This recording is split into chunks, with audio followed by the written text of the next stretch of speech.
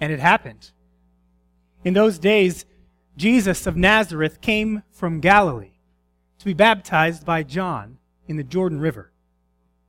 And coming up from the water, immediately Jesus saw the heavens ripped open and the Holy Spirit like a dove coming down on him.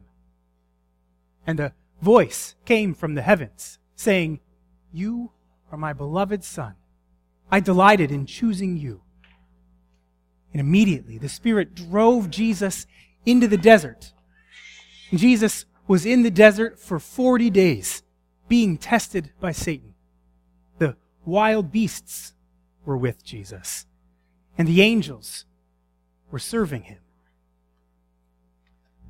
Now, after John the Baptist had been handed over to prison, Jesus came into Galilee, proclaiming the good news of God, saying, "The time is ripe. The reign of God is here. Turn around and put faith in the good news." The gospel of the Lord. Praise to you, O Christ. All right, don't sit down, but follow me.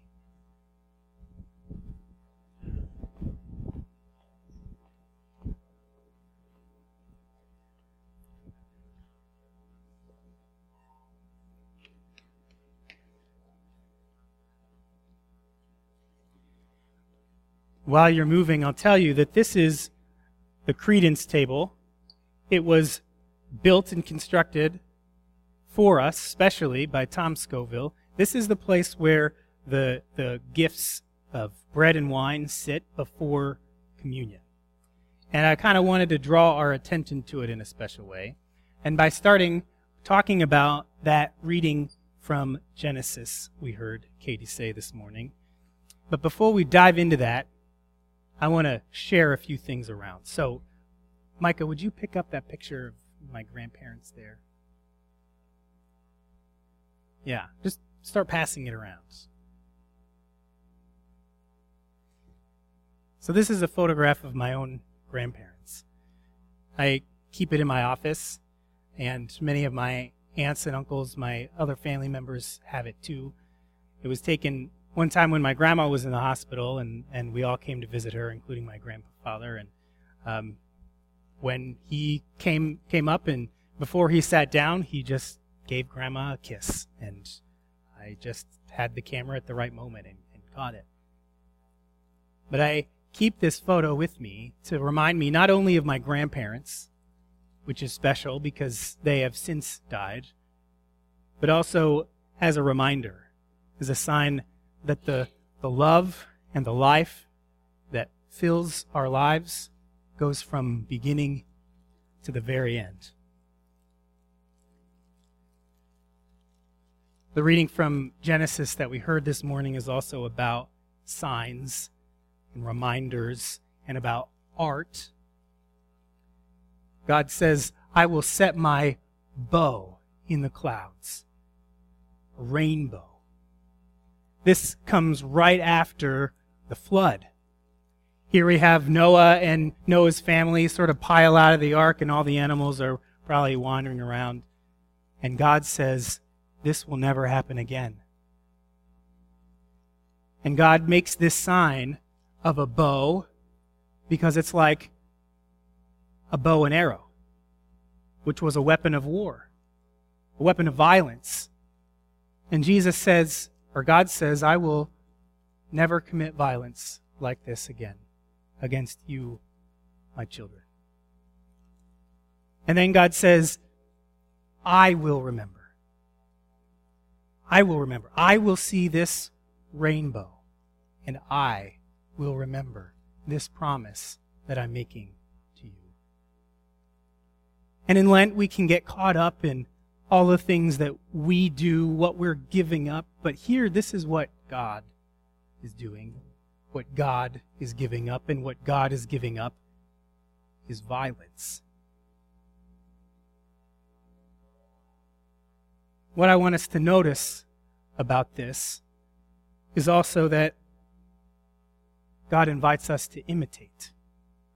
And not just imitate this refusal of violence, this fact that God's love will never again be flooded by God's anger.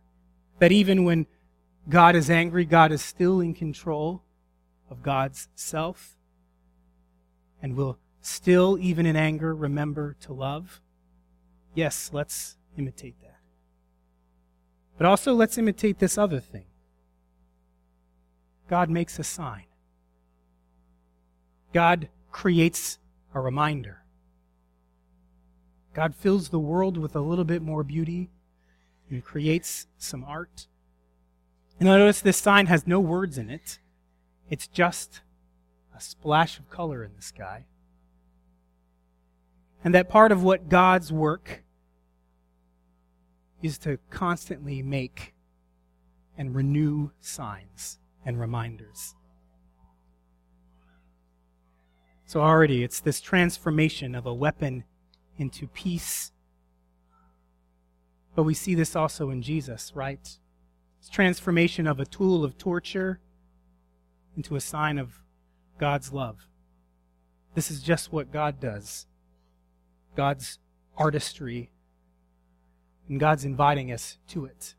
And people of faith and artists throughout the ages have done it. All right, now here's number 2. Can you pull that out gently? All right, let's send this around too. This is a stole. What I'm wearing here is also a stole. And I hope you get to hold it in your hands and not just look at it, so you can feel the craftsmanship that went into the weaving. I don't know who made this, but it was a gift to me by a mentor of mine. And it in turn was a gift to her from the Bishop of Guatemala, the Lutheran Bishop of Guatemala. Now, I never met her, the Bishop of Guatemala. And I don't always wear this stole. In fact, I can't remember the last time I wore it. But it hangs in the closet back behind here with all my other stoles. And so every Sunday, I see it. It's a sign to me. It's a reminder not only of my mentor, Connie, who has died, but also that it's not just about me. This faith is all across this world.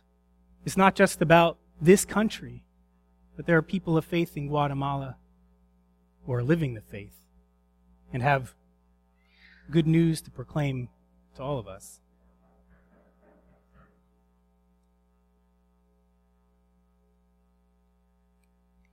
And so what I want us to notice is how artists who do God's work are constantly renewing and reinterpreting the signs that are so familiar to us.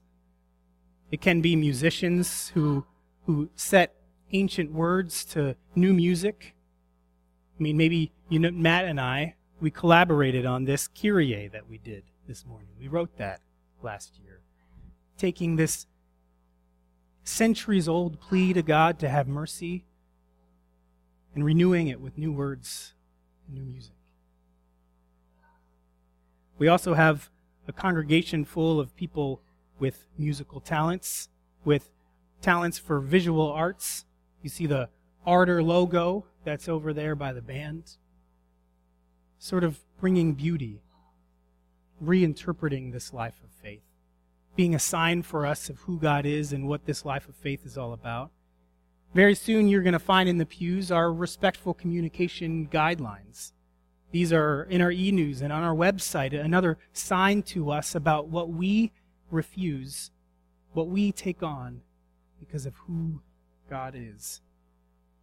It's these signs of God's covenant. Covenant is just a fancy word for promises. When I make a promise to you and you make a promise to me, well, that's not just a promise, that's now a covenant. The signs are not, well, here is this sign I made to tell you what I demand of you. But back to that rainbow, this is a sign of God. I will remember. This is my sign about who I am and what I will do in relationship to you. So a lot of times Lent can be about giving up. It can be about emptying. It can be about simplifying. So I want us to take that opportunity to imagine that Lent is like a new blank canvas. And what we get to imagine together and wonder together is about how this blank space could be filled with God's beauty.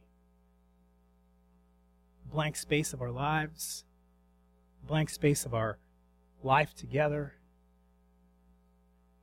Where is God's artistry already at work in your life?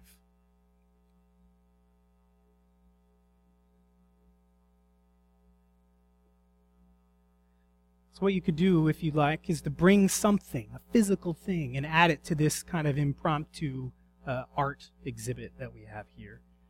Another one of the things down there, if you could pass around, is this stop sign.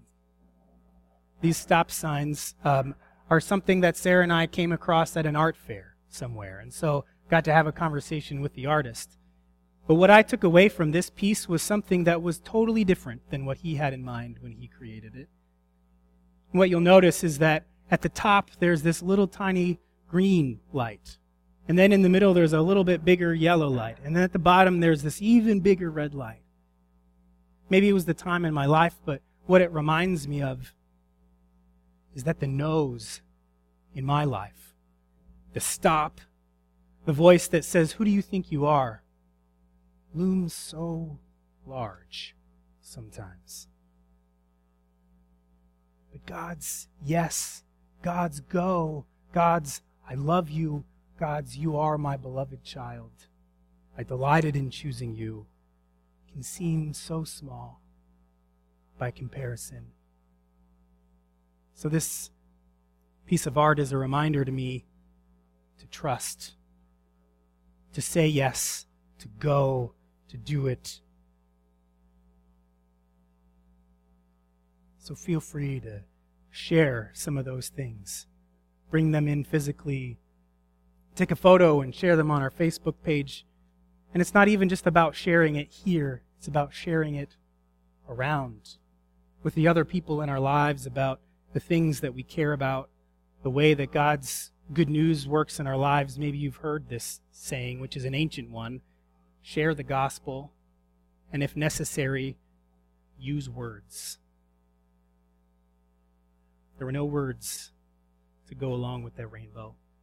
Only the words of the story, the words of the promise that Noah made. And that's the invitation to share the signs with others, to tell the story of what it means in our lives. Words are necessary, but I think that sometimes we in the church, we just are sort of stuck in this rut of never using words outside of worship, and when we're inside of worship, only focusing on words, not the image, the art. But what God has done is made us all gathered here, and each of us individually, we are a sign for the world. Just like God stuck that rainbow up in the sky to do something for Noah and for all the world, God has made us and brought us together in worship and beyond it for that very same reason. We're kind of like performance art. What we do here and what we do in the world, gathering people, washing with water, sharing bread and wine, speaking the word, and sending. There's art to that. And there's something about the very fact of the way we do it that can say something about God. Is there a place? Can people of all abilities participate? These are the things that we care about. And we try to organize our lives and even our very gathering around those things, that everyone has access to these things of God. So one last thing I'll invite you to just to pay attention to in worship. And that is when we're doing communion itself, and when I'm standing up there behind that other table, and here is the bread of life, and here is the wine of compassion, and here all among us in the flesh and in the blood is the body of Christ. Just pay attention to where your eyes are. The words on the screen, or this actual physical bread and wine, the actual physical flesh and blood of Christ among us and each other. Just pay attention to that. God is an artist. And God wants God's love to shine through each one of us and all the beauty in the world. Thanks be to God.